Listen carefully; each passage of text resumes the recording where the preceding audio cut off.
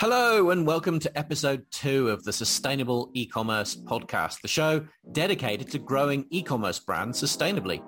So today I'm joined by Cate Peterson, founder of Love Earth. Now, Cate has a deep and influential history in the yoga industry here in Australia, and she's on a mission to remove plastics from the yoga ecosystem. Her e-com brand Love Earth has now completely transitioned to making compostable yoga mats. So if you have an existing brand, perhaps using non-sustainable materials, I hope you'll be quite inspired by Cate's journey. And so with that, let's get into the show. 3, 2, 1, yeah! Cate Peterson, welcome to the show. Thank you for joining me. Thank you so much, Giles. You know, I love to be noisy about what we're doing. And you should be, because I think you've accomplished some incredible things. And, you know, when I came across your brand probably a couple of months ago now, I just knew that you were someone that I really wanted to connect with.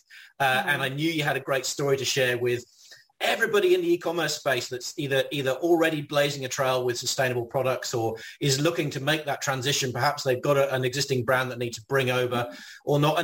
And the reason I wanted you to be first, Cate, was because for me, this is kind of like a revolution in my own personal journey as well in terms of e-commerce, because about 10 years ago, I had my very first mentor in the online brand space was a guy by the name of Ryan Moran. And at the time, I first heard of him when he went to a very big high profile sale as a big Amazon seller selling yoga mats.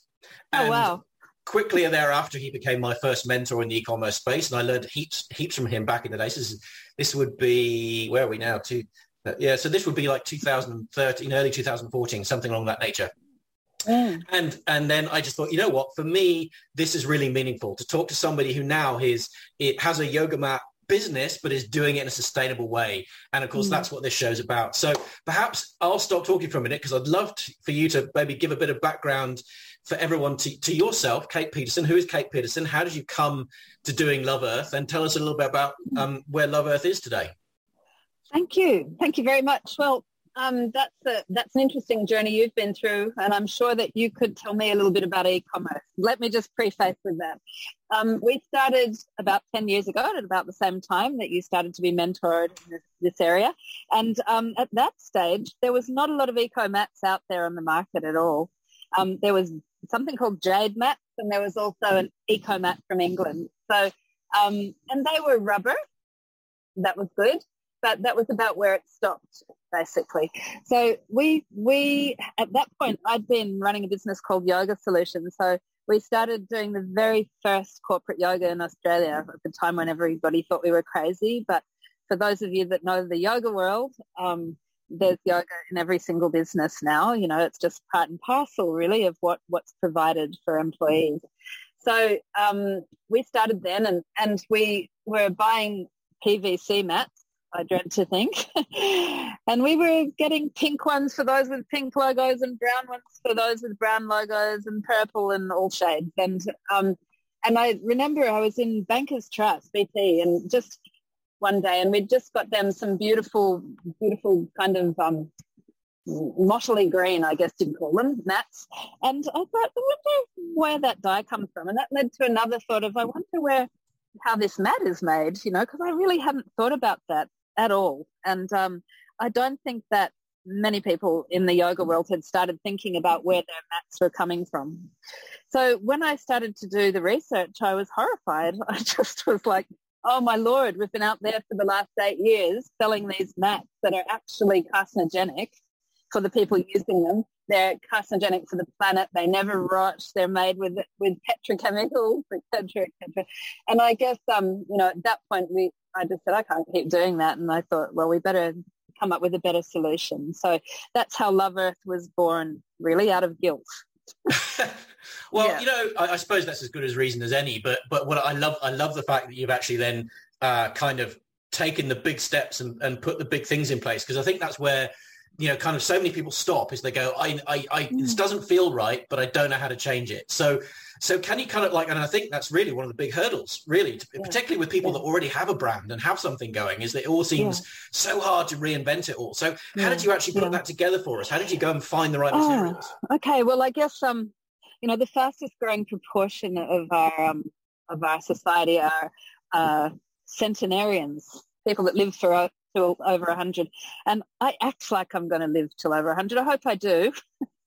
But it's been a very slow journey, we didn't have any backers or what have you, and it's a yoga business. And again, if you know anything about yoga, it's not a mega, most people don't sustain themselves very well monetarily. In every other way, yes, but not monetarily. So it's been a slow journey, and it will continue to be slow. And I think that's what kind of makes it sustainable. So the way that it started was, okay, here we are. First of all, we ordered all the eco mats on the out there and brought them in, and realized that they just didn't make the grade. So some of them were really, really pillable. So if you practice yoga, when you're jumping and rubbing and all the rest of it, little bits were coming off and frying away from those mats. We put them through some pretty strong tests. We found that they were kind of stringing at the sides, and basically, although they were eco and we were applauding that, the quality wasn't very good. So we actually started the process of designing them along with the company that we used in Taiwan previously. So it was their first eco mat, and that was quite a big job for them to come up with it. And so we had a lot of wrong turns and a lot of dud ideas, and we've done it all remotely, which is not ideal, actually. I would have liked to be over in Taiwan holding their hand, going through things, but we did our due diligence by getting them to send manufacturing reports, which basically looked at all the ingredients and the toxicity levels, and they were proper, really well done reports. We haven't yet. Yeah, so that's what happened. We went backwards and forwards until we came to something that was really, really grippy and beautiful, and was very, very pure. The first lot of mats that they sent to us, the whole stance that we're taking is, if we're doing yoga, we better be doing yoga, and yoga meaning that it has to be conscious action, and our whole principle is caring for country. So we were trying to get rid of the plastics in order to look after the planet. So as you can tell, if you look at anything that we put out there, but when the first lot of mats that they sent us, and we did a trial run of, I think, 300 mats or something, we were all wrapped in Glad wrap. Right. So it's just like, oh no. Yeah, head desk moment. So, that was ridiculous. And so we undid all of those quickly and sent them a really strongly worded message just to see if we can get the message across. But, people are at different points on that trajectory of awareness around caring for country. You obviously talked there about the process of, having got through lots of different iterations to find something that was just the right durability and softness and I guess rollability and all those other things that you were looking for. And you've ended up, I think, with plant resin and jute. Yes. Yeah. What is jute? Can you tell us a little bit about what jute is and why that's a good material? Yeah, that jute comes from Bangladesh. It's a very sustainable industry, and it's actually a beautiful long grass that grows in Bangladesh. So, and they export it over to Taiwan, and then it's used there. It's also used to make rope and a whole lot of other things. It's very, very durable. We could have used hemp, but hemp is a lot more expensive because it was flavor of the month kind of thing. Yeah. So we decided to use jute, and the rubber comes from anywhere from all the way north Thailand all the way down to the south of Malaysia, and it varies in color depending where it comes from. There's no such thing as fair trade rubber. So there's fair trade, a lot of different things, but there's no fair trade rubber. There is, however, something called fair rubber, which comes from a farm that's deemed to be looking after its workers and to be entering into the whole development that we're all doing, which is about the planet regenerating itself, etc. So, but we haven't yet got that relationship. So just at the very beginning of COVID, we were about to head off to Taiwan to finally, meet the team and do all that kind of stuff. And also we were going to stop by Sri Lanka and establish relationships with a farm over there. So, look, it'll happen. As I said, I'm going to live to 100 and something. So, I'm getting close, but I'm not there yet. Oh, you've got a long way to go. So I kind of, ideally, what would be amazing, pinnacle, which would be incredible. You know, if we manage to find somebody to come on and to work with us, because we're not precious about the monetary aspect, is to start to develop a rubber product here in Australia. And also there's a lot of beautiful grasses in Australia that could be used just as well as jute. So, you know, ultimately it would be made here. We did look at making it here, but we found that it was an incredibly expensive process. We talked to quite a few different factories. We found out that the cost price was greater than what we were retailing for. So, and we haven't managed to find a pathway through yet, but we continue to try gently. And you know what? I think you've hit on a really sort of central conundrum for everybody, particularly in the sustainable space. I mean, I suppose, you know, traditional brands have kind of worked this out many years ago, you know, and hence manufacturing has all gone to places like China and Taiwan and so on. Yes. But, you know, but obviously from a sustainability point of view, it's a journey, but you know, we obviously want to minimize the transportation costs in the carbon footprint along the supply chain. And yet, you know, clearly manufacturing here in Australia just makes things so incredibly expensive by the time it gets to the consumer that it becomes unviable. So you've obviously offshored a lot of this. You've got in Taiwan, you've got sustainable, you know, raw materials coming from other locations. So how do you have any tips for everyone who's, I'm sure many people will be in the same boat, about how do you go about managing the quality of what those people are producing for you, particularly with regards to the materials they're using? How do you make sure they don't tip in extra stuff that shouldn't be there? Yeah, well, we always make sure that we get a report. There's some really good chemical reports that can be paid for and achieved. So we make sure that we have an international standard checking on that. You just have to, because otherwise you don't know what goes in there. And I'm also really clear that we're making these in Taiwan because it's not China. Very clear about that. Yeah. So at one point we thought we might try and find a cheaper way to make the mats, because our profit margin isn't monster. And my daughter, who was then working with me, suggested that we ask Chinese people to make the mats too. And it, you know, that I'm not talking about the whole of China, but the ethos of the people that we were dealing with was not really clear about the greenness of our product. So we ended up with people sending us things claiming that it was actually natural rubber. But the word natural rubber is really interesting, because you can legally use natural rubber to describe petrochemical-based rubber, so as opposed to tree rubber. So we got quite a few of those samples coming back, and we just I didn't actually want to go to China because I'm not really clear about the about how the workplace would have been for people. Whereas in Taiwan, it's an 8-hour day, and there's really strict rules and strict kind of it's well held, you know. There's a lot of really good more ethical type of management of the staff, and I agree. I think it's a terrific place. So just on that, then you know, you've got the raw materials together. You found your factory over in Taiwan, and obviously you're still there now, which must mean you've got a long-standing and great relationship with them. And then you're importing them over, but you didn't stop there. You kind of top and tailed the whole process by offering to take in people's old reused mats and recycle them. So how did you come to that decision? How do you manage that in your supply chain? Yeah, so let me say that it was never, we never set off to make megabucks. It would be nice and will be nice when it happens. But the main purpose was to try and get plastics out of the yoga ecosystem. So, you know, there's a lot of people still buying PVC and TPE and other mats that are filthy. That's a very strong word, isn't it? But they are filthy. It is, but you know what they are. Yeah, they are filthy, and I'm getting clear on that as I continue on with this journey. So we were trying to stage a way of encouraging people not to do that anymore. And as spoken about, 62% of yoga teachers have a wage that's below the poverty line. So, you know, there's not a lot of money floating around. So it's very tempting to make cheap, nasty choices. So we therefore decided that, you know, beyond, you know, hitting people over the knuckles and saying don't do that, we would try and give them a way that they could move in that space. So instead of people and also studios taking their old mats and throwing them into landfill, where they will never rot. We accept them back and we store them at the moment in my long-suffering parents' garage.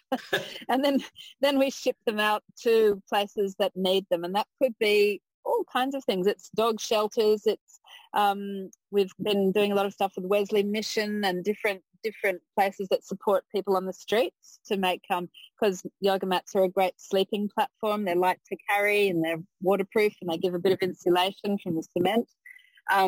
We've used them for just about anything. Roofers used to take our yoga mats and people who are, I think there was a movie mob that took them to, anyway, look, there's a lot of different ways that they can be used. We particularly provided them for anybody that was doing yoga for good in prisons or, with domestic violence, et cetera. And also we've been really clear that if somebody's setting up their business, they can use these pre-loved mats to set up their business so that until they've made the money to allow them to make the right choice with their mats, they can use those.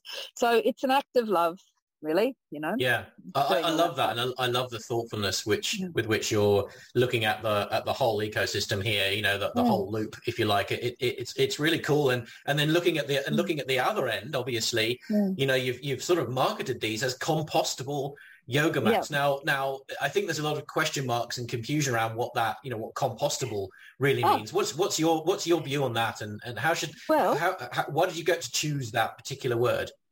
Compostable because that's what we do with them in my backyard. We chop them up and we put them into the compost, or else we lay them on top of where we're putting down vegetable things to stop the weeds, and they're pure. So, they are made out of pure substances, which means that I'm totally happy with them going into my vegetables, and so should other people be. And that's why. So most people, when we tell them what to do, they do that. They just compost them themselves. But some people send them back, and those ones end up in my garden as well. Yeah, okay. And all the other mats we pass on. Yeah. And so how do people take that? I mean, do you find you're fielding questions around, if it's compostable, how long will it last? Like, is it a good durable mat if it's just going to break down? Well, look, rubber does break down. So we've had studios that have had them, the whole 8 years. They've continued to use them. They don't look the most beautiful by 8 years because initially we had a very natural yoga mat, which was white to straw coloured. So eventually they get a little bit dirty, but they look natural. They certainly look natural, and some studios really liked that feeling.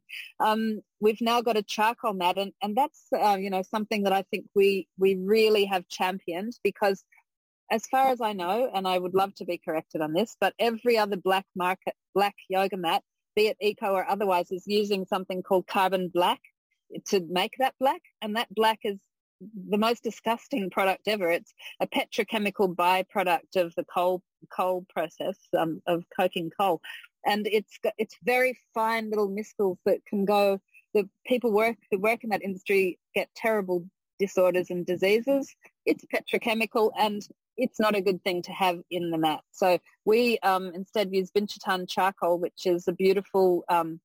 It comes from oak trees in Japan and also in Taiwan, and it's cooked and it's used as a purification for water, but it's also used to colour our mats. So that's what we use there.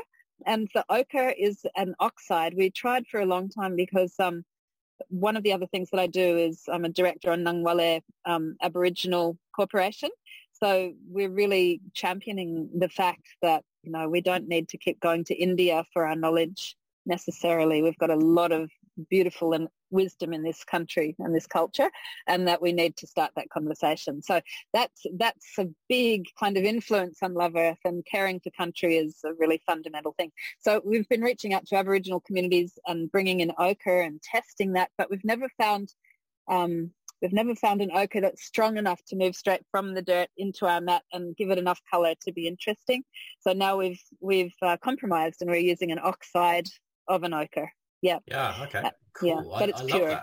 I love that. And once again, I just applaud you for considering all of the details of this in terms of its sustainability, where it comes from, and of course, the full picture here. One of the things that's standing out to me in talking to and reading your bio as well is just how busy you are in terms of the number of things you've got going. You've got the institute. How did you describe it a moment ago? I'm sorry. Nangwale Aboriginal Corporation. Aboriginal Corporation. Yeah. So you've got that going on. You've got obviously your ecom brand. You've got at least one, if not a couple, of strings going on within the yoga space. Yeah. And I've literally just caught you off the back of what I can only imagine is a beautiful bushwalk where you've managed to get out. How do you balance your time, Cate, as an entrepreneur? I mean, we all get so busy trying to do a million things and get excited and passionate about what we're doing. How do you make it all happen? It's called a dog. Brilliant. I love it. Simple technique. Hey, you've got to walk the dog. Yes. Which is, a synonym for life. I live down in a beautiful coastal area, which is really predominantly underwater right now. But so I think the most important thing for me is just that I have to listen up, and it's got to move slow, and sustainable to me personally means slow. Like if you're rush and you've got a goalpost and no matter what you're going to get there, you're going to break things, and it's not my way of doing business. It just isn't. So as I said, I don't really care so much about the profit margin as long as I can eat, yes. But I do care about the impact that I'm having. I really, really do. And, I'm surrounded by equally enthusiastic people. So that sustains you. You need a community of people that like yourself, that you can actually call up, phone, have a cup of tea with, get excited with, et cetera, et cetera. That horrible statistic that 64% of people across the globe are in jobs from which they find no sense of purpose. Like, I can't imagine what that would be like. Yeah. Yes. So I think that's sustaining, isn't it, really? And it is. And I must admit, I think, organizations like yourself, and anyone that's sort of following things like the B Corp line, where they're looking to become, I don't want to overuse the term, but purpose-driven brands. Yes. Yeah. It makes sense because I think now with the notion of the Great Resignation on, it's harder than ever to find people who not just turn up and do a job, but actually be part of it and bring their brains and their hearts into the place as well. Which of course is what makes the difference between a great company that's growing and is multiplying its people to one that just has a bunch of cogs in a machine that's just turning. And so I love that concept. So I mean, what you're doing is incredible, and I know on behalf of everybody, I want to thank you for taking such a considered approach to the sustainability, because you have thought about all the pieces. One thing I'd love to know is on that journey that you've had, from the day when you realized that the yoga mats that you were selling back in the day were not very good for the environment to where you are today. What's been your biggest challenge, do you think, in bringing that to life, and how did you overcome it? The biggest challenge has been, like the whole thing of doing as well as promoting is just such a continual juggle, isn't it, really? So, like I'm very happy to, and you hear it all the time I work in the health and wellness industry through Soul Advisor as well. And people who are passionate about healing each other and healing the world and doing amazing stuff. But, it's one thing to do that, and you need to have a certain frequency and vibration to do that, and certain, as you say, lifestyle to do that. And to stay pure to that purpose. But then you have to go out there and battle the zillion other things that it takes to make a business actually work. And, guilty as charged. I haven't been particularly good at that, and I've just had to forgive myself. And I guess that has been the hardest part, because in this world, we are judged by how much money we have. And it's been really hard for me to just go, I could go out and get a mega job. Sure, I could. I'm qualified enough to do so, and I've had enough experience to do so. But I choose to move in this more sustainable way, and to feel happy in every single way that every single kind of indice that I think is part of a sustainable, happy life. So, I've got great friends, I've got great family, I've got great animals around me. I live in a beautiful spot. I eat organic food. I'm really happy with my life. But if we're talking about lots of money, I've got enough. Yeah. It's not lots of money. So there's been a lot of, especially working in the corporate world as I have, like teaching yoga and holding that space. I'm really aware of people inadvertently making those judgments around, those that have succeeded in business being money and those that haven't succeeded in business lack of money. And I really appreciate you for what you said. I said, look, you don't really want to talk to me because I haven't made, a franchise out of this or I haven't yet cracked that nut, which is like, okay, I've got all this money and the world is my oyster. And you said that's not what sustainable e-commerce is all about. So thank you. It's not. It genuinely isn't. I mean, I'm here, and this podcast exists because I want to inspire as many people in our industry, in the industry that I love, to think more carefully about the choices they're making at all points in their business, so that we're not leaving such a negative impact on the world. I mean, you only need to travel to, probably, or let's just generically say parts of the third world as we know them, with your sourcing materials, to see how much waste there is produced and how I mean, they're rapidly improving, which is great. There's a lot of work going on over there, so I don't want to malign them. But at the same time, when you've seen literally piles of it, just getting turfed out, and then you look and you come over here and you think, oh, well, we're superior in some way, and you come over here and you go, oh, no, we're not. Actually, no, we're not. There's vast piles of it here as well, and it's and when you hear statistics like 40% of all landfill now is from e-commerce packaging, you just hold your head and go, oh, we have to do this a better way. And so I really love and I enjoy talking to people like yourself who are making an impact in the world, and clearly your focus is to take plastics out of the yoga supply chain. So how do you get that message out? Like, what's your most successful technique for actually conveying that message? Well, thanks for asking. I mean, it's a bit like a calling card for us. With Love Earth and Yoga Hive and Soul Advisor, we slip this into the conversation all the time, so we're constantly, hopefully, providing an upward force. And I think that's shown by the fact we've now had 3 or 4 copycats of what we've created, which is exactly what we want. Normally for a normal business, they'd go, no, we've got copycats. For us, it's like, yay, we've got copycats. And hopefully everyone comes over to this side pretty soon. But what we're doing, I don't know if you've had a good look at our website, is we've created a map, and we're in the process of doing a course so that studios that want to appear on that map are going to do this course, which is like, have you thought about all these things about how you run your business in terms of sustainability?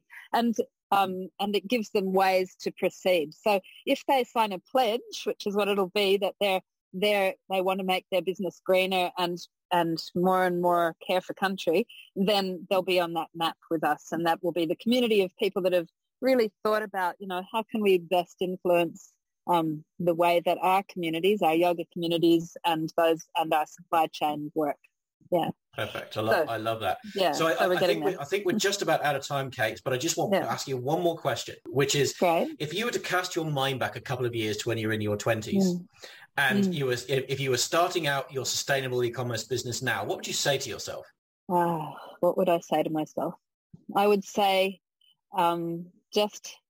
just know that this is going to be a long and pleasurable journey, as complex as any worthwhile journey might be. And that you'll reap many, many rewards along the way, and you'll have stumbling blocks and you'll have rivers to ford and mountains to climb. But by the end of it, you'll be wiser, and the world will be a better place from your endeavors. Well, I love that. I love that, because ultimately, any business journey is all about persistence. Like anyone who thinks they can get into business and e-commerce in particular and think it's just a free ride, it's a free ride to money, they are kidding themselves, honestly kidding themselves. Having built multiple brands myself as well, I know what you just said is absolutely right. There's twists and turns, there's potholes, there's days where you think, what am I doing? And then there's days where you just feel like jumping for joy because something... Maybe it's even something small that happened, and you've got to grasp those. You've got to really enjoy those and celebrate those successes for what they are, because that's what sustains you through this whole process. So, Cate, where can people get hold of your beautiful yoga mats? Thanks for asking. Love Earth, that's got one E in it, loveearth.com.au. I'd love to see you there, and we're always up for a chat. So, call us and be part of the solution. Thank you so much. It's been a joy talking to you, and I hope we'll have you back on the show in the future. Thank you, and I really, really wish you the best with your journey. I'm honoured to be the first one to be interviewed. I can't believe it. So thank you so much, and I'm sure it'll be a wonderful, wonderful future. Thanks a lot, Cate. Take care. Take care.